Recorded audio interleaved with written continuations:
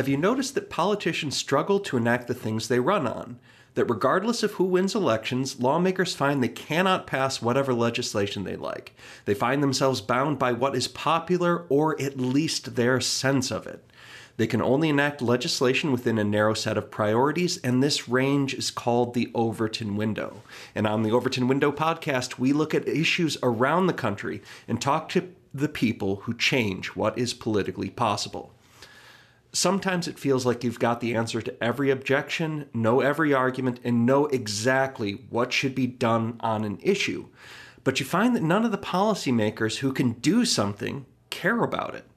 What you think is obvious is ignored, and your good ideas fail to resonate with the people in charge. This is a place where creativity and marketing can help your issue get off the ground. Targeted lawsuits can force the issue into the public, but more important than all of that, however, is an underappreciated virtue: persistence. And there's no better people to talk to about this issue than the advocates at the Institute for Justice.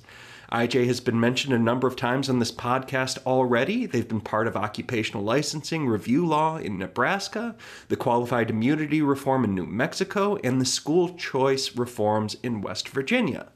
But they've been at it for a long time and still have much to do yet, where they've yet to succeed despite decades of effort. Bob McNamara is a senior attorney with the Institute for Justice and has been litigating with them on free speech, property rights, and other individual liberty issues for the past 15 years. Bob, your colleagues have argued that there are many occupational licensing rules that create barriers to entry that do not protect public health. Interior decorating, for instance, probably isn't going to make homes safer, but is going to make it tougher to become an interior decorator. How long have you been working to eliminate unhelpful occupational licenses? We've been fighting against unjust occupational licenses for our entire existence. It's been a 30-year project, and I'm happy to come back in another 30 years with a progress report. Well, so speaking of which, how many occupational licensing rules that do not protect public health have you eliminated? We've eliminated a lot. We have prevented others from coming into being. But the biggest thing we've done is, I think, more than eliminate any particular license, is we've changed the way people talk about licensing, and we've changed, in certain ways, the standard of judicial review that courts use when they look at whether these licenses are legitimate. So rather than kind of counting noses about the number of bills we've gotten passed, though there are a lot of noses there, I think really what we're trying to do with occupational licensing is change the way people think about it. Where I think decades ago, and you still hear this some today, but decades ago it would be very common to have a legislator say, well, the industry asked for this regulation, and so if the industry wants the regulation, then it must be a good regulation. And I think we've made a lot of progress with policymakers and with courts pointing out that, like, of course the industry wants the regulation. The regulation prevents other people from competing with the industry insiders who asked for the regulation. And so I think moving that frame, moving the way people talk about occupational licensing is important. And just the fact that people do talk about occupational licensing is itself a huge victory. And so I think it's important to, in setting goals, you want to choose mountains to climb, but to avoid getting dispirited, you have to kind of recognize, I'm not at the top of the mountain, but I'm way the heck off the ground. And that is something to be celebrated. How did you change that debate? Well, so a lot of it is through strategic litigation, and a lot of it is through what I like to think of as the embrace of the impossible. So occupational licensing and economic liberty more generally is, of all the things we do at IJ, perhaps the worst idea. When we were founded in 1991, it was literally the case that no federal court anywhere had struck down, no federal appellate court anywhere had struck down an economic regulation under the 14th Amendment since the New Deal. There was an unbroken, decades-long government winning streak in the appellate courts. And so if you started an organization dedicated to protecting economic liberty in the federal courts, people would have told you you were crazy. And I know that because people did tell our founder, Chip Meller, he was crazy repeatedly and to his face. And they weren't like being mean, right? They were quite reasonably articulating what you could expect to happen in 1991, marching into federal courts saying this occupational license infringes people's economic liberty. You could expect to get thrown out on your ear. And I think the big insight that IJ had in that area, which is something that I think translates to other areas, is that so the problem was that federal courts were applying what's called the rational basis test. And under the rational basis test, a federal court is supposed to uphold an economic regulation if any rational person could conceive of a set of facts under which that law might advance a legitimate government interest. And we can talk in more detail about kind of how insane that is as a test, but it's impossible. That test is why everyone was losing. Anyone's imagination can justify these regulations. Exactly. Like I've been litigating for 15 years. I still don't understand how I'm supposed to litigate about whether a fact is conceivable. Like I can conceive of a lot of things. Like, did you have any interesting dreams last night, Your Honor? I guess we should talk about those. But I think the big thing IJ managed in this space is most lawyers look at that test and they say, that's impossible. But what IJ realized early on is we looked at that and we said, wait a minute, that's impossible. That means if we can find any case anywhere in which someone won under that test, then that must not really be the test, right? Like if somebody can win, then the test can't just be whether something's imaginable. And so we did our research and we found kind of the beginnings of our legal theory, and we set about building what lawyers call a string site. We started trying to win economic liberty rational basis cases to prove to courts that they could do this. And in so doing, we started turning up some of the worst excesses of occupational licensing all across the country and helped change the debate from one about what you think of as kind of the core licensed occupations of doctors, lawyers, and architects to the people who were really genuinely being shut out of what people think of as just ordinary occupations, ordinary Americans trying to exercise their basic right to earn a living and being shut out by systems that anyone could look at and instantly see were illegitimate. And the mere existence of those illegitimate licenses, I think, starts to give people a good reason to doubt just the overall ideology of occupational licensing. Can you give me an overview of your work on occupational speech? Sure. So occupational speech is a subset of our occupational licensing work. But we realized a decade and change ago that there was a rising conflict between occupational licensing boards, which were controlling an increasing section of the American workforce, and the basic principles of free speech. And we realized this kind of in the earlier days of the internet and started to realize that, courts are told two things, right? They're told that free speech is very important and they should be very solicitous of free speech rights. And they're also told that economic liberty is not seriously protected. And if it's an economic regulation, they should lie down and not engage in any serious scrutiny.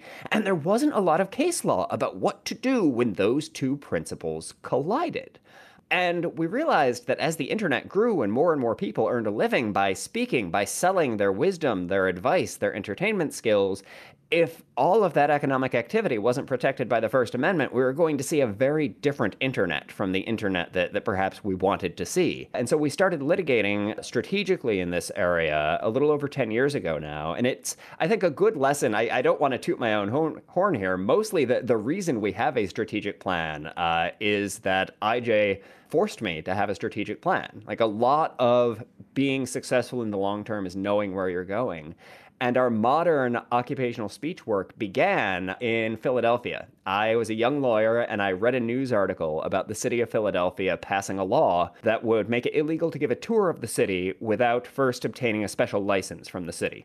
And one of the city council members actually said in a meeting that the reason he wanted this law is sometimes he went outside and he heard tour guides saying disparaging things about the city's public artwork. And so I thought this was hilarious, right? They were going to make it illegal to talk about the Liberty Bell, and that was great. And I pitched the case, and I remember Chip Meller, our founder and our president at the time, said to me, like, why do you want to do this? And I said, what do you mean? It's hilarious. That's why I didn't understand the question. And he said, no, like, why do you want to do this? Why is this worth IJ's time? Where is this going? And he wouldn't let us do the case until we came back to him with this whole thing about, look, there's this intersection between economic regulation and free speech, and it's an under-litigated area. And if we do not win this fight, it's going to have huge implications for the internet and for things like teletherapy. And we need to start establishing a beachhead now. And so that is what we did. And I don't want to pretend it's my brainchild. It's something that I left to my own devices as a young man. I would have just sprinted past that stage. But it's been like Chip demanding that kind of strategic plan and vision has paid huge dividends over the course of that extremely extended fight. I mean, just from the outset, it seems like you picked a tough battle because, I mean, I'm not a lawyer, but isn't commercial speech heavily regulated by federal and state and local governments? No, this was, I joke sometimes, but occupational speech now, it's a term that people use, and there are law school seminars on occupational speech. When we started litigating about occupational speech, which, now it's a seminar now, but back then it was just a term coined by my friend Paul Sherman, we were nuts. I distinctly remember in one of our early cases, I walked into a federal court here in D.C. challenging D.C.'s tour guide license. And the first question the judge had for me was, okay, Mr. McNamara, how about you tell me how this law that's been on the books for 100 years is unconstitutional and nobody noticed but you? And that's not like a super heartening way to begin the argument. And how did you answer it? I explained the doctrine. Constitutional litigation is expensive, and maybe people haven't challenged this before, but here's what the cases say. And I'm not the one who noticed it. The Supreme Court is the one who laid out the basic rules for how we evaluate restrictions on speech. And this is a restriction on speech because tour guides talk for a living, and this makes it illegal for them to talk. It doesn't make it illegal for them to walk around the city. And we're actually representing Segway tours. And so the point I kept coming back to is it's perfectly legal for them to ride their Segways around town. It's perfectly legal for them to ride around with a group of other people who've rented Segways from them. The law kicks in only when they start to talk. And that makes it a restriction on speech.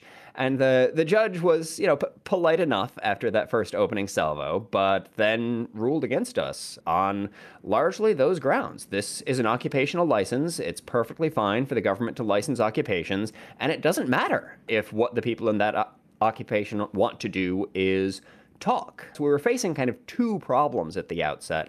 On the one hand were judges who just took this view that, look, occupational licensing isn't about speech, it's about conduct. And if you can't talk as a result of an occupational licensing regime, that's just sort of a byproduct, right? That's not something we need to worry about. That's just, an unintended consequence of this license that makes it illegal to speak.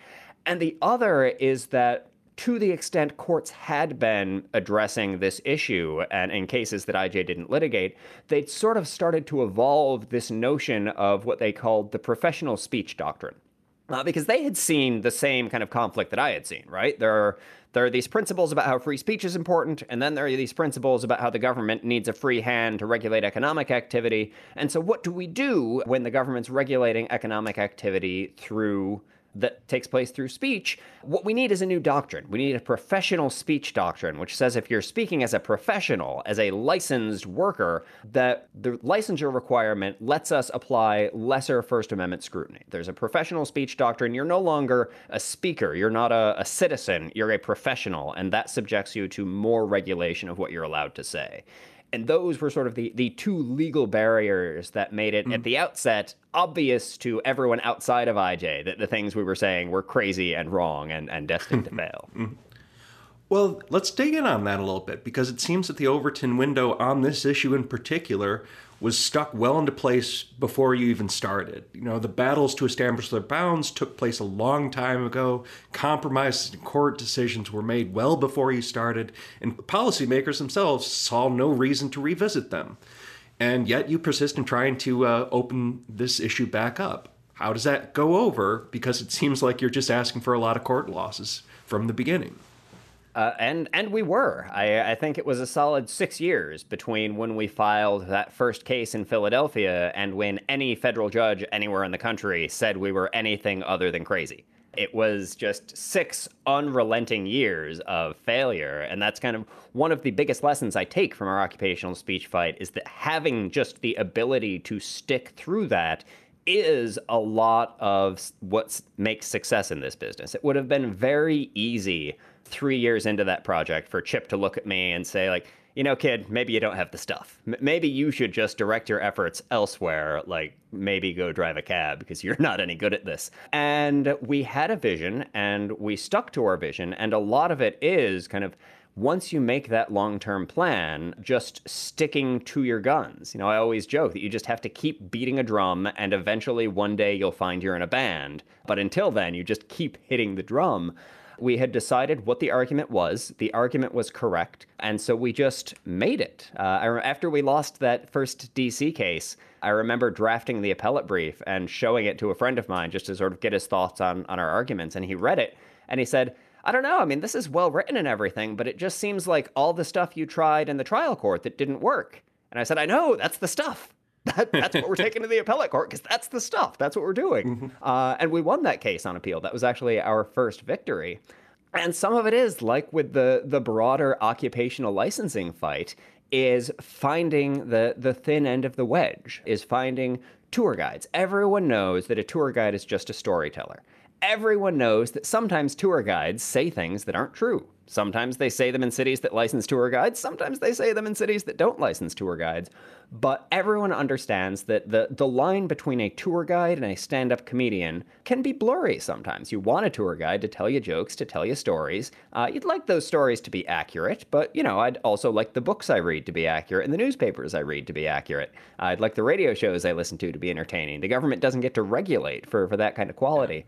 And for tour guides, I mean, you're really looking for something more memorable than accurate.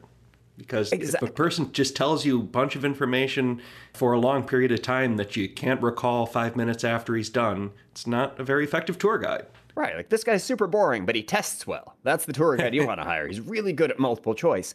And so I think people intuitively understood that, you know, these laws were directed at speech, and it was hard to say they were directed to anything other than just pure speech. And so you get the thin end of the wedge, and you also pick out the best examples that sort of illustrate why the status quo is insane and just untenable. And one thing we kept coming back to in this fight is, you know, I mentioned courts had this professional speech doctrine that said, you know, when a lawyer is talking to his client, he's engaged in professional speech, which is not fully protected by the First Amendment. And there was one appellate court that had applied the professional speech doctrine to the licensing of fortune tellers. Fortune tellers were engaged in professional speech, just like doctors and lawyers and accountants. And I just thought that was the best possible example of just how crazy this is. The only thing stripping them of First Amendment protection is this idea that they're professionals, and there's no limiting principle. If you can apply it to fortune tellers, you can apply it to anyone. Like, no one goes to a fortune teller in the same way that they go to a doctor or a lawyer. And so that was just the thing I kept coming back to the point where when the Supreme Court eventually rejected the professional speech doctrine, one of the things it pointed to was that a lower court had extended it to cover fortune tellers. And I remember when that opinion came down, a bunch of people congratulated me. And it wasn't like the Supreme Court didn't cite IJ for that point, didn't point to anything I had written, but I had just beaten the fortune teller drum so relentlessly for years that people read it and just instantly called me like, hey, did you see Justice Thomas did your fortune teller thing? Like, it had become our fortune teller thing just by dint of constant repetition. Yeah.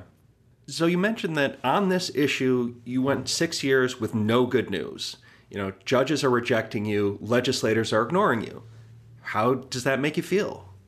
Oh, I mean, it feels awful. And, you know, in the absence of external validation, you do start to doubt yourself. And I think it's hard to find the balance between having confidence in your position and knowing that you're working on a plan and you're going to see it through, and just flat out being a crazy person, right? Like, there are a lot of people who have that level of confidence in their positions, and their positions are nuts. Like, their positions are never going to succeed, and they actually should give it up. And that's part of why I enjoy being at a place like IJ, because I think if I were on my own, I wouldn't have any kind of check to know whether I was a crazy person. You can have the external check where the establishment is saying no, but that's frequently the thing you need to overcome. Like, how do you know when to overcome the establishment and when not to? And a lot of it is, I had, the team at IJ. There were a whole bunch of lawyers working on the project. There were a bunch of lawyers at IJ not working on the project. But we all were smart people of good faith who shared the same goals and were able to be frank with each other and talk about our prospects and kind of give each other a reality check about when our crazy ambitious plans were maybe too crazy ambitious and when our crazy ambitious plans were exactly the right kind of crazy. And I think having that touchstone to keep us going, and not just the lawyers, but all the people on our communications and our development team who can kind of provide you with that base to keep going and provide you with the reality check of you've gone off the reservation or it's worth being brave. I mean, I said at the outset that what we were trying to do was impossible. And there's only one way to do the impossible, and that's together. You have to do it with a team that cares enough about you to stop you from doing terrible things, and with a team that cares enough about you to stay with you when you're relentlessly losing on an issue for 6 solid years. That's interesting that you really draw on your colleagues to help you get that persistence and know you're headed in the right direction. Is it fun to work there? Oh, this is the best job in the world. There is nothing like surrounding yourself with talented people who share a sense of mission and are willing to just devote themselves to advancing that mission and advancing your little part of that mission. My favorite part of IJ is that we really have never segmented into like practice groups where I'm working on occupational speech and you're working on asset forfeiture. And so our lines don't cross because we're in our silos, that we really are just a totally cohesive team where I can talk about my problems and I can talk about my cases. And I do talk about my problems and cases with just everyone here. And everyone here has just that same sense of mission and of what we're trying to achieve, so that every bit, there's never a question of like where the criticism of a case is coming from or where the criticism of a brief is coming from. We've already agreed on where we're going.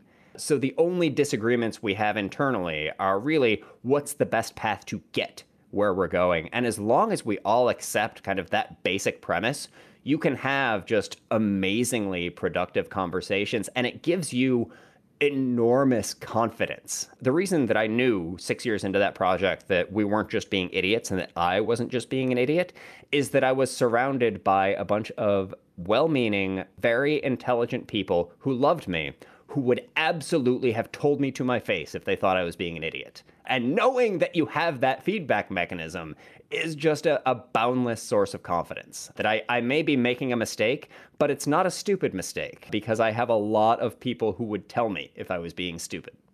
That's great. Now, I assume your supporters, all like when you went to this occupational licensing fight, you knew it's going to be a long battle, and I assume your supporters have to also know that you're picking issues that they're going to take a while. How do you inspire them to keep supporting you in the face of difficulties? I mean, we are enormously blessed just in the quality and sophistication of our supporters. And some of that is by design. We've never tried to fundraise sort of one quick hit on, give us $50 in this envelope and we'll change the world with it by the time we're through your $50. We're very frank about what our plans are, and the result is that we've come up with a supporter network that is deeply sophisticated about what we're trying to do strategically, why we're trying to do it, and they understand that we're trying to pick hard fights with an eye towards a long-term goal. And I think we always think of our supporters in terms of members. When I say that, I get to come to work with a group of people who share a sense of mission, what we have in our donor base are people who share that sense of mission. They agree with us on where the top of the mountain is, and they trust us to get closer to the top of that mountain while understanding that it's far away. And I think that is In certain ways, it's just a longer term relationship than you might have with, say, donors to a political campaign where the political campaign's goal is to get X elected or get Y defeated, and that goal, you succeed or you fail, and then it's over and you move on.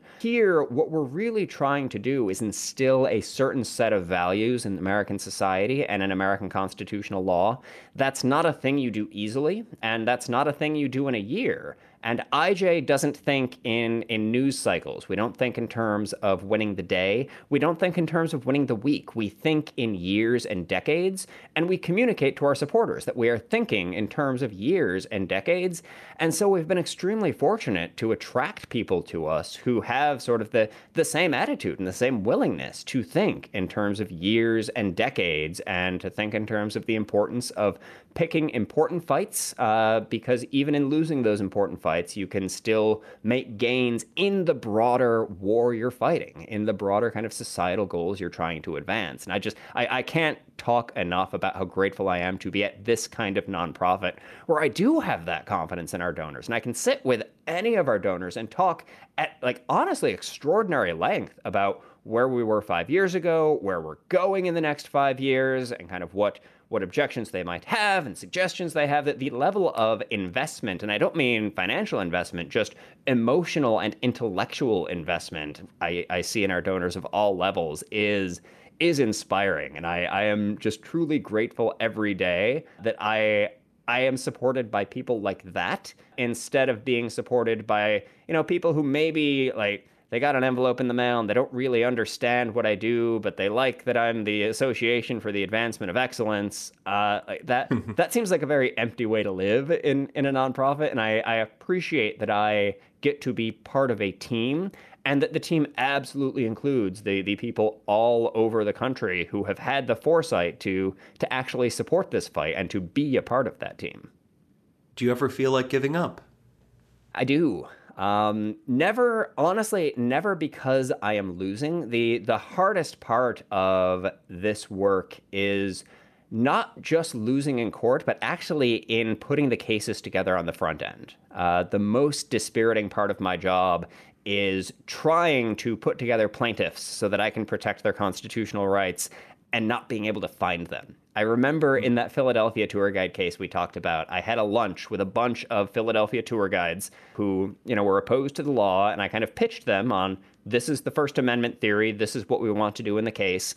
And at the end of the lunch, the ringleader of them sort of said to me, that was great. I had never thought of that First Amendment stuff. It's really smart, and I hope you win. And also, I will never be seen in public with you again.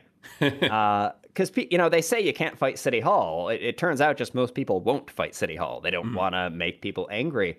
And I walked out of that lunch, and I just called one of the other attorneys here at IJ and kind of asked, like, what am I doing? Like, I'm trying to help these people who don't want my help. I should just go be a corporate lawyer where at least people want me around. I'm wasting my time. And the only way through that, again, is I had a colleague at IJ I could call who had been through this. And I eventually did find 3 wonderful tour guide plaintiffs who I'm still friends with to this day in that Philadelphia case. But it's those moments when I'm just kind of desperately searching for plaintiffs, searching for people to protect, and coming up empty, that it does become dispiriting. And I am a broken record on this point, but I will repeat it because it's true. I will beat my drum. That the only way through that despair is being part of a team. That part's supposed to be hard. It's supposed to feel bad, and you are supposed to doubt yourself. And the only way through that just pool of despair is to be able to call someone you trust who can say, no, this is supposed to be hard. It's supposed to feel bad. And then you get to the other side of the pool, and I'm right there with a rope waiting to pull you out. And having that has been just invaluable in my career. What do you need to get your victory on this issue? We have made substantial progress. We have gone from, I would say when we started, we were crazy. And then sort of at the midpoint, after we won our tour guide case in D.C., the then dean of Yale Law School wrote an article about how our radical theory was going to destroy the world. So we'd gone from crazy people to people who were dangerous enough to destroy the world, in the view of the dean of Yale Law School, to a point where really we are our worldview is ascendant. And I think the best illustration of that on this issue is, I talked about that first hearing I had in DC where the judge was just utterly in disbelief that I could have anything worth saying. We had an argument in another tour guide lawsuit, this one out of Charleston, South Carolina, in the Fourth Circuit about a year ago.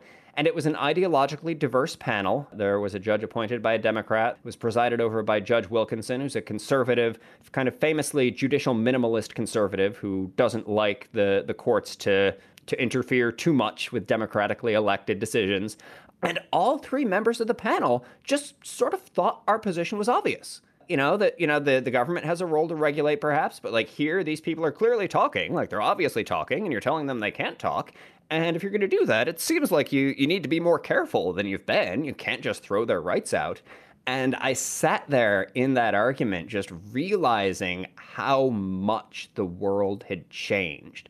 Because we didn't change the personnel. All of these judges are long-standing judges who have been on the bench for decades. But we had just been so persuasive in our arguments and so meticulous in how we pushed this forward that over the course of that decade, we'd really gone from crazy to dangerous to just commonsensical. That this issue is, we have not won, we have ongoing fights in states all across the country about this intersection between occupational licensing and free speech. But we've made our position almost a default. It's now the government's job to explain what it's doing instead of our job to explain how the First Amendment could possibly apply.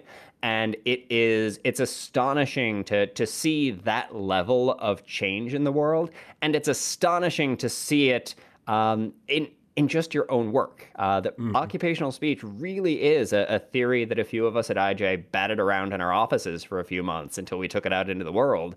And for it to now be a subject of law school classes, for it now to be something that an ideologically diverse panel of judges can just accept as an obvious premise of the law there are few feelings so satisfying as changing the world with your brain. And that is, on this issue, that's what we've managed to do. We thought really hard, we worked really hard, we lost a lot, and now the world is just undeniably a different and more freedom-friendly place on this issue. And the great thing about IJ is you just get to keep picking impossible things and then charging at them with your friends and colleagues until they get a little less impossible.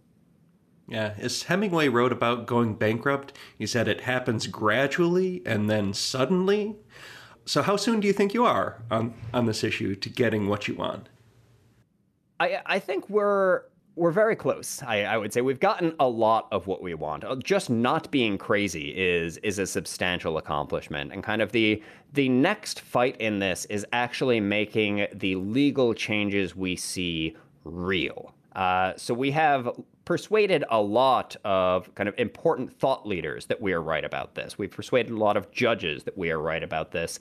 Kind of the next stage of the battle is actually making those sort of intellectual beachheads matter in the real world where they really have not yet trickled down. And probably the best example of this is the most recent case we filed in this area on behalf of Wayne Nutt, who's an engineer in North Carolina. Wayne worked for DuPont for years. He was an engineer for about 40 years, mostly in North Carolina. And he didn't need an engineering license to design and build things because he was working for big companies like DuPont. And so he was exempt from the licensure requirement. In his retirement, though, Wayne has continued to talk about engineering because, like most engineers you've probably met, he doesn't kind of sit still when he sees a math error. He has to point it out. He has to sit down and explain why your calculation is wrong.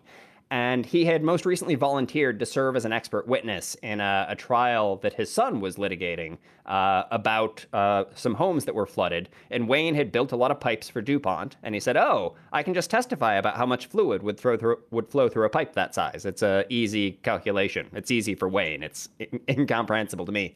And when he testified in his deposition, he said, he's an engineer. He's not a licensed engineer because he never had to be, but this is how pipes like this work. And the other side said, I think that's illegal. I think that's the unauthorized practice of engineering. And so his son called the North Carolina Engineering Board and was like, wait a minute, there's a First Amendment. Like, surely there isn't a North Carolina law that says my dad can't sit in a conference room and talk about math. That's insane. And the North Carolina board sent him like They sent a certified letter threatening Wayne with charges for the unauthorized practice of engineering by answering questions in a deposition. They sent his son a 2-page email outlining all the things his father may not say. And the board itself, because, we had made some big splashes in this area, and the son pointed out to the board that, like, the First Amendment probably imposes some limitations on your power. And at the board meeting, the board's lawyer said, so we've gotten some objections about our regulation of engineering testimony, and the specifics of those objections aren't really important, but I think we should just keep doing what we've always been doing. And so the board voted to keep doing what it's always been doing. And so we have sued them, but a lot of what we're doing now is we've made it possible for there to be a legal rule that genuinely protects your right to speak as against the overweening power of occupational licensure boards. But the boards themselves have not yet gotten the word, and they continue to try to squelch speech everywhere they can. And so the next phase is making sure that what we have is actually an enforceable rule. We've gotten suggestions from the Supreme Court and from other appellate courts that what we have to say is right. But what we need is a situation where what we say is so right that you don't need a lawyer. There are kind of 3 phases of any IJ fight. The first phase is where no one can win a case on this issue. The second phase is where IJ can win cases on this issue. And the third phase is where anyone can win cases on this issue. And in fact, it's so easy that the government stops trying. We've gotten to phase 2. We are winning a lot of occupational speech cases. Phase 3, where the government actually knows it's not allowed to do this and stops before we come to town. And in fact, we ourselves don't need to come to town at all. That's where the fight is right now, and that's what we're hoping to accomplish over the next 5 to 10 years. Bob, congratulations for having shifted the Overton window. Thank you very much. Thank you for listening to this episode of The Overton Window, a podcast by the Mackinac Center for Public Policy. Learn more about The Overton Window at www.theovertonwindow.com.